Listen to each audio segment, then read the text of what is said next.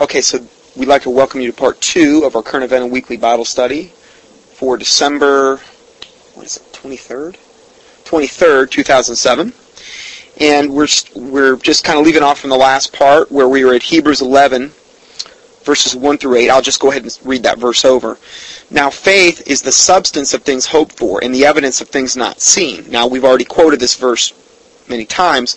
And then it says, For by it, what? What is it? Faith. For by it the elders obtained a good report. Through faith we understand that the worlds were framed by the Word of God. That's how the worlds were framed, by the Word of God. So do you think it's important what word you're reading? Again, it's very important. So that things which are seen were not made of the things which do appear. By faith Abel offered unto God a more excellent sacrifice than Cain, by which he obtained the witness that he was righteous, God testifying of the gifts, and by it he being dead yet speaketh. By faith Enoch was translated that he should not see death, and was not found, because God had translated him. For before his translation he had the testimony that he pleased God. But without faith it is impossible to please him. Okay, so with every dispensation that's ever been, you know what it's always still been about? Faith. Whether you want to go to even the Jewish Levitical dispensation, it's always been about faith if you look at what God says. It's always been that way. Always boiled down to that one common key element that was so crucial. But without faith it is impossible to please him, for he that cometh to God must believe that he is, and that he is a rewarder of them that diligently seek him. Now, it says without faith it's impossible to please God, for he that cometh to God must believe that he is. And again, that boils back to believing that the Lord Jesus Christ is the way, the truth, and the life, and that no man cometh unto the Father but by him. That God so loved the world that he gave his only begotten Son, that whosoever believeth on him should not perish, but have everlasting life. But then it also says, he that cometh to God must believe that he is, and that he is a rewarder of them that diligently seek him. That's another thing you need to believe. That's a good thing to believe. By faith, Noah, being warned of God, of things not seen as yet, moved with fear of God, not fear of man, because God told him, to build the ark, these types of things. Moved with fear. See, when you're moved by the fear of God, you typically, that's always going to be a good thing.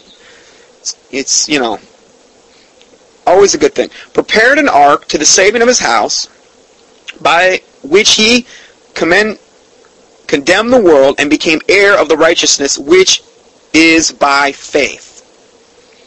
By faith, Abraham, when he was called to go out into a place which he should after receive for an inheritance, obeyed, and he went out, not knowing whither he went.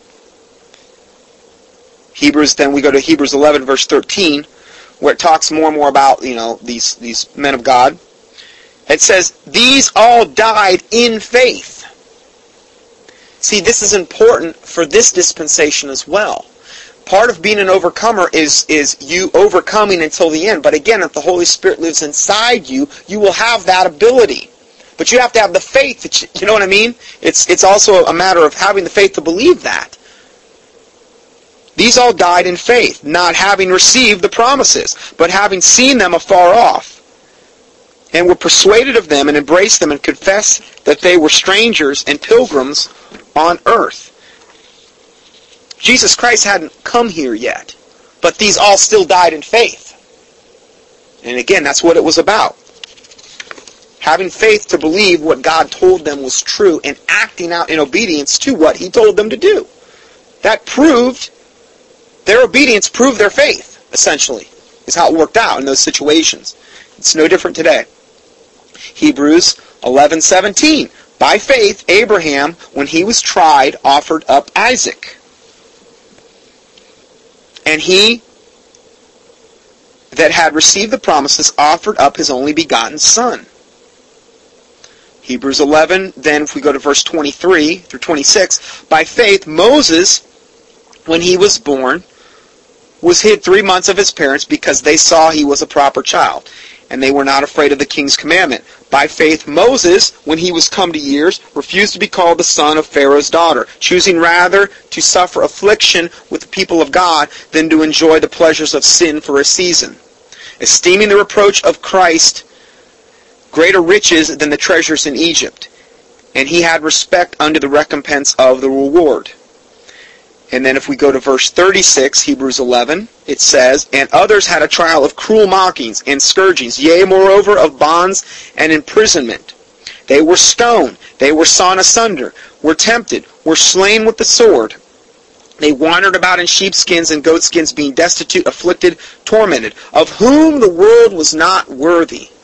That verse comes up a lot in my head when I read about people in the Bible or I see certain things take place. Of whom the world was not worthy. They wandered in deserts, and in mountains, and in dens, and in caves of the earth, and these all having obtained a good report through faith. This is the testing of their faith. This is the trial of their faith that the Bible talks about. And in God's eyes, that trial is more precious than gold. Okay? If you're a Christian, all they that live godly in Christ Jesus shall suffer persecution. Okay? This is the testing. This is the proving of the faith. This is making your faith stronger, actually, when these things happen. So it says, and these all, having obtained a good report through faith, received not the promise, God having provided some better thing for us. Wow, praise the Lord. Imagine that privilege. That they without us should not be made perfect. And then it says in Romans 10:17, so then faith cometh by hearing, and hearing by the word of God. Again, it's very important what Bible you're reading. Because it either is the word of God or it's some variation or perversion of the word of God. How can you build faith if you're not even reading the word of God? How do you build faith on something that came from the Catholic Church, that ultimately came from Egypt? That ultimately, like with the NIV, has 64,098 less words. That ultimately has publishers like Zondervan, who's owned by HarperCollins, who publishes also the Satanic Bible. If you buy anything Zondervan, just know their parent company is HarperCollins, who publishes the Satanic Bible, and all kind of other blasphemous stuff. It's really important what Word of God you're reading. So just bear that in mind. Luke 21, 34 through 36. And it says, and take heed to yourselves, lest at any time your hearts be overcharged with surfeiting, which would be like, again, it says, and drunkenness and cares of this life. Surfeiting would be like partying really hard, that type of thing. It's with surfeiting and drunkenness and cares of this life, and so that day come upon you unawares. For as a snare shall it come upon all them that dwell upon the face of the whole earth. Watch ye therefore and pray always, that ye may be accounted worthy to escape all these things which shall come to pass, and stand before the Son of Man. Okay, so this is something that Jesus Christ specifically talked about in Luke 21, verses 34 through 36. That we're supposed to pray for this, to be accounted worthy to escape all these things which shall come to pass. Now again, you could read this, take this out of context and say, oh well, we earn our salvation, right? Because I got to pray to be accounted worthy now. It matters what I'm doing to be accounted worthy. But again, you don't want to go to that opposite extreme where you're thinking that, the Holy Spirit is out of the picture here. That you may be accounted worthy to escape all these things which will come to pass and stand before the Son of Man. And then in John 14:27 it says, peace I leave with you, my peace I give unto you, not as the world giveth, give I unto you. Let not your heart be troubled, neither let it be afraid. Okay, that's what Jesus Christ said. Matthew 5:9, blessed are the peacemakers, for they shall be called the children of God. 1 Peter 3:11, let him eschew evil, meaning go away from it, flee it, eschew evil and do good, let him seek peace and ensue it. Remember, do unto others as you would have done unto yourself. Seek peace, ensue it. Pursue after it. Ensue essentially means pursue. Okay, so if we go further, Psalm 57, verse 1. Now these are things that the psalmist said, and I don't see any reason why we shouldn't do the same. It says, "Be merciful unto me, O God, be merciful unto me, for my soul trusteth in thee. Yea, in the shadow of thy wings will I make my refuge until these calamities be overpast." Now, if you pray this and you really mean it, is that humbling yourself before God? I would say so. I really do. Now, let's say, for instance, David saying this. He had every right to be proud if you really think about it from a worldly standpoint at that point. But this is why so much of this also, I believe, goes back to humility and meekness and humbleness before the Lord. We can talk about the faith issues, which is incredibly important, but I also believe it's important that you stay humble before the Lord. Because remember what the Bible said when we started out this study. To this man will I look. Of him that is of a contrite, and a humble and a meek spirit, and of a poor spirit. Which all essentially means the same thing. Okay? So, this is a humbling study. Okay, what we're talking about today. Some of the tenets of this can be a very, very humbling thing, but that's a good thing. Okay? And when we say, "Be merciful unto me, O God, be merciful unto me, for my soul trusteth in thee. Yea, in the shadow of thy wings will I make my refuge until these calamities be overpast." That's a very comforting verse, if you think about it. That's a verse I used to pray all the time when I went through like the darkest time of my life, and I felt like the walls were closing in on every side. I couldn't hardly go to sleep at night. And one of the ways I would go to sleep is thinking about this verse, where I would picture like the Lord with his wings over me, and these calamities going overhead, but it didn't matter because I was sheltered. There's another verse that says, "Under the covert of thy wings will I make my refuge until these calamities be overpast." The covert is the same thing like a shelter. Okay? So, in the shadow of thy wings will I make my refuge until these calamities be overpast. Just think about yourself being hid under the Lord's wings while the calamities are overpast, while the dark skies are overhead and all these other things. Just, I don't know, I really literally think about those things, and I mean, it's very comforting. 2 Timothy 1:7 says, "For God hath not given us the spirit of fear of man, but of power and of love and of a sound mind." Psalm 18 verse 2, "The Lord is my rock and my fortress and my deliverer, my God, my strength, in whom I will trust, my buckler and the horn of my salvation, and my high tower." Now, this is one of the verses I used when I went on tour, and I did that 14-city tour on the Avion Flu, I don't know, about a year and a half ago. And I constantly interjected these types of verses into that presentation, because the presentation itself, if you looked at it on the surface, was kind of a depressing thing to talk about. It's like, okay, we're all going to die. Potentially. You could turn it into that. But I constantly emphasized throughout the presentation these types of verses, and this was one of the verses, and I would try to give a visual with it too. Like in this one, I had this big, huge, gigantic granite sheer cliff rock thing that you were looking at, and it was really pretty. And it's because it says, "The Lord is my rock, and my fortress, and my deliverer, and my God, my strength, in whom I will trust, my buckler, and the horn of my salvation, and my high tower." See, this is what it's going to come back to in the times we're living in now. If you're in America, for instance, or in any of these developed nations, and you have your own house, or you're kind of living in there's not a whole lot you're dealing with comparatively, like maybe to those in third world nations, or those that are under heavy persecution or at risk of their lives every day. It's kind of harder to relate to this, but to somebody that's in those situations or being humbled, these are verses in particular, not just to dwell on when times are bad, but to dwell on even before that. Because you need to get these set in your mind that the Lord is your rock and that He is your fortress. Well, what would a fortress be? It's something that you would run into and be safe in. And my deliverer, and my God, my strength, in whom I will trust. What does this all imply? Faith. It's what I constantly keep going back to. It's what the Bible constantly keeps going back to.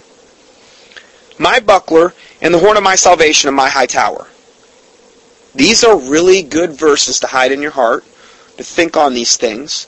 When times get bad, it's always good to go to Psalms, because Psalms are comforting and peace, and they build your faith. Psalm 34:7. The angel of the Lord encampeth around about them that fear Him. Well, what if you don't fear God?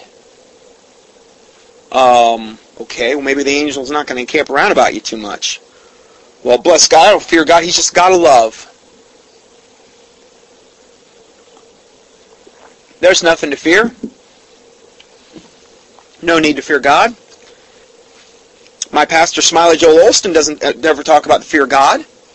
He just talks about the love of God. Well, God is a just God, and He's a God that abhors unjust scales and balances. And He's a God of balance. Yes, He is a God of love. He's also a God of judgment. When the time is right, and when that judgment is deserved, He judges sin. So, here, it says, the angel of the Lord encampeth round about them that fear Him. Maybe this is another good reason to pray for fear of the Lord, if you don't have it, or if you don't feel like you operate in it at all. And deliberate them. I mean, you should have some fear of the Lord after hearing this sermon today here. You know? I wouldn't, or teaching. He encamps around about them, and then He delivers them. But again, can you see why the devil would not want the fear of the Lord preached in any church across the world? He doesn't want these people delivered. He wants them crushed. He wants all the people that call themselves Christians to run in fear of man, for them to have no faith, and most of them really don't. They're not even reading the Word of God to garner faith. Faith cometh by hearing, hearing by the Word of God. They're being brainwashed by their preachers or pastors. They've got no real foundation. They're not. Most of them are not really saved. Psalm 91, verses 4 through 6. He, meaning the Lord, shall cover thee with His feathers, and under His wings shalt thou trust. His truth shall be thy shield and buckler. Thou shalt not be afraid for the terror by night, nor for the arrow that flieth by day. What are all these things of? They're of the fear of man realm. Okay? Fear of man, fear of whatever. Not the fear of God. It says, Thou shalt not be afraid for the terror by night, nor for the arrow that flieth by day, nor for the pestilence that walketh in darkness, nor for the destruction that wasteth at noonday. Praise the Lord Jesus Christ. The Lord Jesus Christ is perfectly capable of imparting these things that we're reading about. This isn't just fiction. This is real. And when you really go through a dark time and you start dwelling on these verses, they'll become more and more real to you. And when you look back on that time, you will view that as a very precious time. You will. Psalm 56:11. In God have I put my trust. I will not be afraid of what man can do unto me. Because why? Because you've put your trust in God. Psalm 112, verse 7. He shall not be afraid of evil tidings. His heart is fixed, trusting in the Lord. There's a lot of evil tidings we're seeing. Just open up the paper. Okay? Turn on the news. I don't advise it a whole lot, because it's mass brainwashing. So much of it's lies. Not to mention all the drug commercials you get in between that list the 400 side effects per drug, but then paint this happy picture of the person taking the drug. It says he shall not be afraid of evil tidings. His heart is fixed. trusting in the Lord. See, the heart, yes, it is desperately wicked. Who can know it?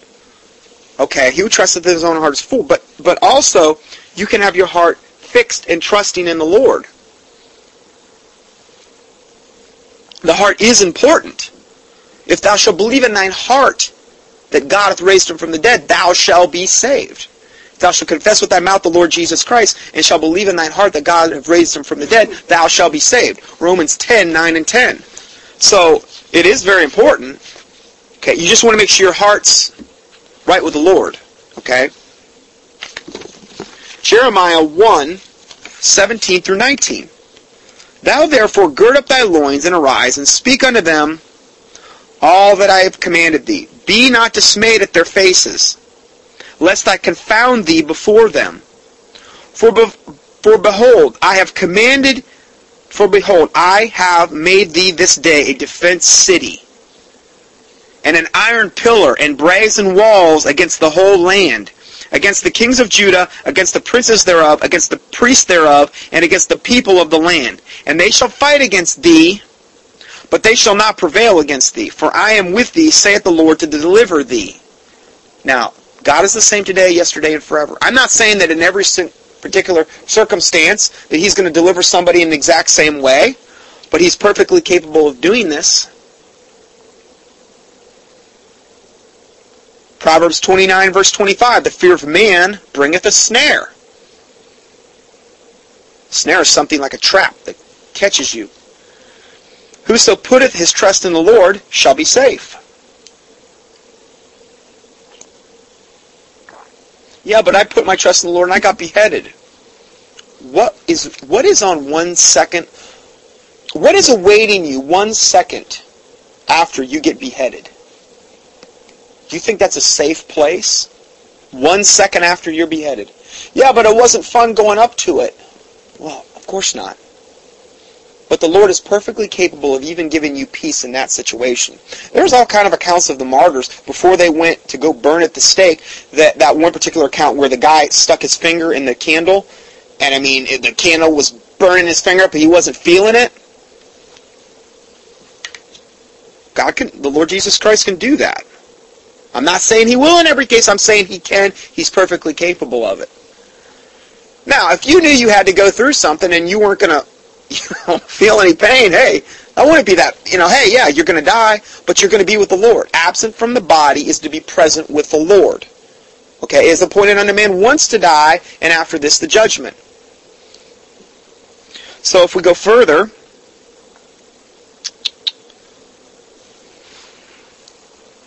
Proverbs 22:3. A prudent man foreseeth the evil and hideth himself. Now this is another verse I quoted when I was on tour. I quoted a lot of these verses, but this is another one I quoted. Because again, let's have some balance.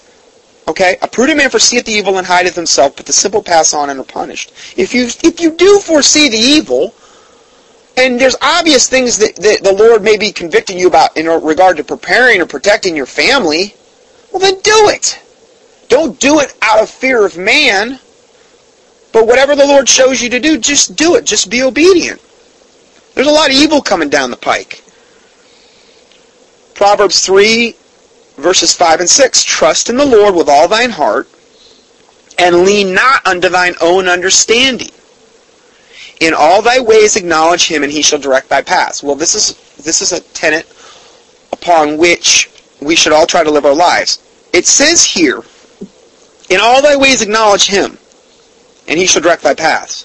What would that entail? Well, giving the Lord the credit for things, not taking the credit upon yourself. If you acknowledge him before men, he will acknowledge you before the Father. That's pretty good. Just thought of that.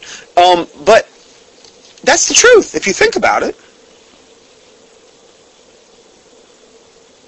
In all thy ways acknowledge him, and he shall direct thy paths. What if you're not acknowledging him in your ways? What if you're kind of just taking credit, or you're not saying anything at all? Well, do you think that might affect the Lord's ability to direct your paths because you're not giving credit where credit is due, and the Bible says that he'll share his glory with no one? So if we do this, it says he shall direct our paths. So if you're like, well, I don't know what to do. I don't know what to do with my life and this and that. Are you acknowledging God? Are you regarding iniquity in your heart? Look at the things in the Bible that you could be doing. Are you regarding presumptuous sins and secret faults that they're having dominion over you? Look at the things that are in the Bible that you could obviously be doing that might be getting your prayers hindered. Okay, that's the first thing you should do, is look at yourself. Don't blame God.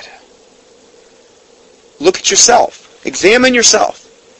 Like the Bible talks about, examine yourself, seeing whether you be in the faith and these types of things. Okay? That Bible verse, he that judgeth himself shall not be judged of God. That's a pretty cool verse if you think about it. He that judgeth himself shall not be judged of God? Now, I don't believe this applies to salvation. I mean, like, well, bless God, I always judge myself my whole life. I never got saved, and that doesn't mean that. Okay? But if you're in the faith, okay, remember, the Bible says, whom the Lord loveth, he also chasteneth, and if you be without chastisement, then you're bastards. A bastard is an illegitimate son. This is one of the ways we know we're saved. You know, I got saved, and man, I was just miserable. Man, I went through all the stuff I went through for all these years after I got saved. And here I was living like the devil before. I didn't have to go through all this stuff. I didn't understand that until I got into a Baptist church, and they realized, and then I realized that whom the Lord loveth, he also chastens. See, I never heard that in Pentecostal circles.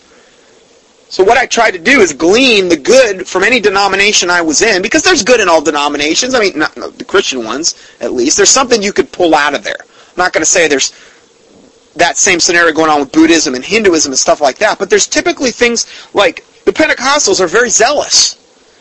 I will give them that. I learned to be zealous as a Pentecostal, which I don't think is a bad thing. You just have to have your zeal pointed in the right direction. I was like, a nutcase. Mr. Holy Roller. Nutty boy. It was crazy. I thought I was being zealous. And with the Baptists, I learned a lot of these other doctrines, like, the chastening of the Lord, and sound doctrine in the King James Bible, and these types of things. And then there was a lot of things, they were doing in that particular church that, really weren't biblical. And so I kind of gleaned from whatever denomination I was in, and just saw, does the gleaning line up with the Bible is all that really matters. Okay, you just don't glean what you want to take. You glean with what lines up with the Bible. Yeah, Doug just acknowledged that when he came, he also spent... See, we've... Doug and I and Lisa... Nonetta, you were pretty much just in the Baptist circles, okay, which is, praise the Lord. But we have seen... Doug said when he came out of the Reformed Church, which I was never a part of that he learned the sovereignty of God. That God was in charge, and that, and that's very important, particularly in regard to what we're talking about today.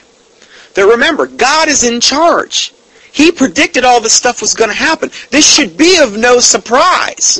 It's pathetic that the church is going to be taken supposedly so unawares when it's right in their own Bibles. Even the apostate Bibles, you can get this. The core elements of this out of there. You could still get saved from an NIV. I did. I'd be honest with you. I read the book En Route to Global Occupation by Gary Kaw. And I do believe I got saved. But he quoted NIV Bible verses. There's still enough Bible to get saved. It's just that why do you want a watered-down version if you don't have to have it? So, when we acknowledge the Lord, then He will direct our paths. Okay, it's very important to remember that, because most people are always wanting direction from the Lord. What does God want me to do? What does God... Well, this is one way. I'm not saying it's the only thing you have to do. Okay, there's other obvious things, but this is a big way. Ephesians, verses 6, 11 through 19 says, Finally, my brethren, be strong in the Lord and the power of His might. Put on the whole armor of God, that ye may be able to stand against the wiles of the devil. For we wrestle not against flesh and blood, but against principalities, against powers, against the rulers of darkness in this world, against spiritual wickedness in high places. Okay, so this battle that we're talking about being in that really the foundation of that battle is our faith. Our faith in the Word of God, our faith in the Lord Jesus Christ, as we've hammered that point home all day. But it says here to put on the whole armor of God, to go into this battle, that ye may be able to stand against the wiles of the devil. See, because this battle isn't against flesh and blood. It's against principalities, against powers, against the rulers of darkness of this world, spiritual wickedness in high places. This is where the true battle is. This is why I do so many teachings on that subject and the coming demonic, fallen, and angelic delusion that's coming. Because this spiritual battle is it's going to get to a point like it was in the days of Noah, where it was actually, yes, still a spiritual battle, but that spiritual battle manifested in the physical plane that we lived in. And if you think about it, in Noah's day, these giants, these fallen angels that had sired the giants, had taken over pretty much the world. I'm not saying God wasn't on the throne, but it was so bad that all the seed was corrupted, God had to wipe out the whole world. Something to think about. We're coming back to that again. Most people don't even want to think about that, the concept of these types of things. As it was in the days of Noah, so shall it be. They don't really want to think about it. They don't want to talk about it. They don't want to discuss it. I'm pretty selective of what I put out on the internet. I know I may be pretty radical, but there's a lot of stuff I hold back on because I don't think most people can handle it at this point. And maybe it's not appropriate for me to release it quite yet. Maybe I'm wrong about some of the stuff. That's why I like to get a ton of confirmation before I even put anything out. But you know what? It's getting more and more flagrant and more obvious as we go on. If we go further, it says, wherefore take unto you the whole armor of God, that ye be able to withstand in the evil day. What does that imply? What if you're not putting on the whole armor of God? It implies that you won't be able to withstand in the evil day. And having done all, to stand. Stand therefore, having your loins girt about with truth, and having on the breastplate of righteousness. Are you operating in truth in your life? Are you seeking truth? Is that one thing you're doing? Most people aren't. Most people don't want the truth. That expression, don't bother me with the truth, my mind's made up. That's what most people's attitude are, especially in the apostate church. They're following some man or some woman, like good old Joyce Meyer, one of them, some preacher. They're following some man or some woman down this road, and the Bible says, thus saith the Lord, cursed be the man that trusteth in man, and that maketh flesh his arm, and whose heart departeth from the Lord. Jeremiah 17:5. We don't want to do this. Not if that man or woman, well, particularly woman, that goes without saying. They're not biblically qualified to be pastors or preachers. These types of things. We're going to go over that in probably a couple of different studies here coming up. Now, I'm not being chauvinistic. I'm just talking about the Bible here. So bear with me on that. So are we pursuing truth in our life? Most people aren't. Most people don't want the truth. Remember, Jesus says, if ye continue in my word, then are you my disciples indeed, and ye shall know the truth, and the truth shall make you free. Are you continuing in God's word? Are you reading God's word? Are you reading the King James Bible? Are you reading one of these other hundreds of perversions? If you continue in my word, then are you my disciples indeed, and ye shall know the truth, and the truth shall make you free. See, we primarily get truth through the washing of the water of the Word. That washing of the water of the Word, when we read the Word of God, it washes us and it sanctifies us. And it makes us holy and set apart. It says, you shall know the truth, and the truth shall make you free. How does that primarily come? Through the Word of God. Like I said, when I yielded to the Word of God, that was the King James Bible, that's when I got my eyes opened to all the deception, to all the lies and untruth that was going on in the Pentecostal church I was in. I was finally continuing in God's Word. Before I was reading NIV Bibles and Living Bibles and every kind of other Bible. Going back to the Greek and the Hebrew thinking I was smarter than whatever. I'm not saying it's always unapplicable to ever refer to Greek or Hebrew. I'm saying don't make an absolute life and habit out of it and say, oh, well, the Bible doesn't really say that. You just got to be real careful with that. So when I finally started in His Word, I was shown all this deception that was going on in the church.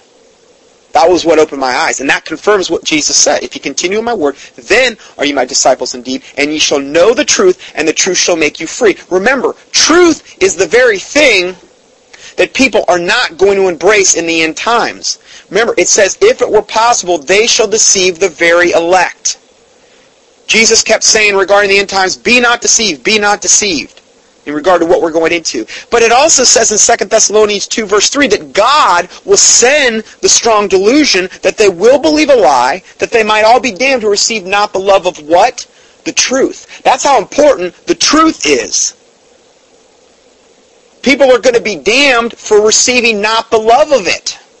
Do you love the truth? It's that important. Maybe that's why it's the first thing that's mentioned in the full armor of God. Having your loins girded about with truth, and having on the breastplate of righteousness. Okay, living a righteous life before the Lord. And your feet shod with the preparation of the gospel of peace. It's one of the reasons I try to always remember to carry chick tracts with me. Above all, taking the shield of faith. Remember it says, above all though. What have we just been talking about today? Faith. Faith. Without it, it's impossible to please God. Substance of things hoped for, the evidence of things not seen. Faith cometh by hearing, hearing by the word of God. Above all, taking the shield of faith, wherewith ye shall be able to quench all the fiery darts of the wicked. Well, let me ask you a question. If your faith is little, would that equate with a little shield? I don't know. I mean, we're talking spiritual things here. We see through a glass but darkly. We can't see the full armor of God upon us. But if your faith was small, wouldn't that equate with a smaller shield? Something to think about. What if your faith was really big? Those fiery darts of the wicked, way less are going to get through if your shield is really big. It says, wherewith you shall be able to quench all the fiery darts of the wicked. Well, I don't see any fiery darts flinging at me because we don't see into the spirit world yet. But they're there, and it's real, or the Bible wouldn't have mentioned it. So if your faith is small, you're getting hit a lot more, is what that equates to. I'm trying to translate some of this. And take the helmet of salvation. Obviously, you have to be saved for any of this to work. The helmet of salvation and the sword of the Spirit, which is the Word of God. Here we go back to the Word of God again. Praying always with with prayer and supplication in the Spirit, and watching thereunto with all perseverance and supplication for all saints. Now, the Bible says that the Spirit maketh groaning and intercession for us, maketh intercession for us with groanings which cannot be uttered. Okay, so it does say that in the New Testament. I can't give you book, chapter, verse at this, but if you do a keyword search for that, it says that the Spirit does that. Okay, and then it says, and watching unto with all perseverance and supplication for all saints. And for me, that the utterance may be given unto me, that I may open my mouth boldly to make known the mystery of the gospel. Romans 13:14 says, but put ye on the Lord Jesus Christ, and make not provision for the flesh, to fulfill the lusts thereof. This is another thing we don't need to do. Don't make provision for the flesh. Thou shalt set no wicked thing before thy eyes. These types of verses. So, I'm going to go ahead and end there on that teaching. And we'll go ahead and go to part 3.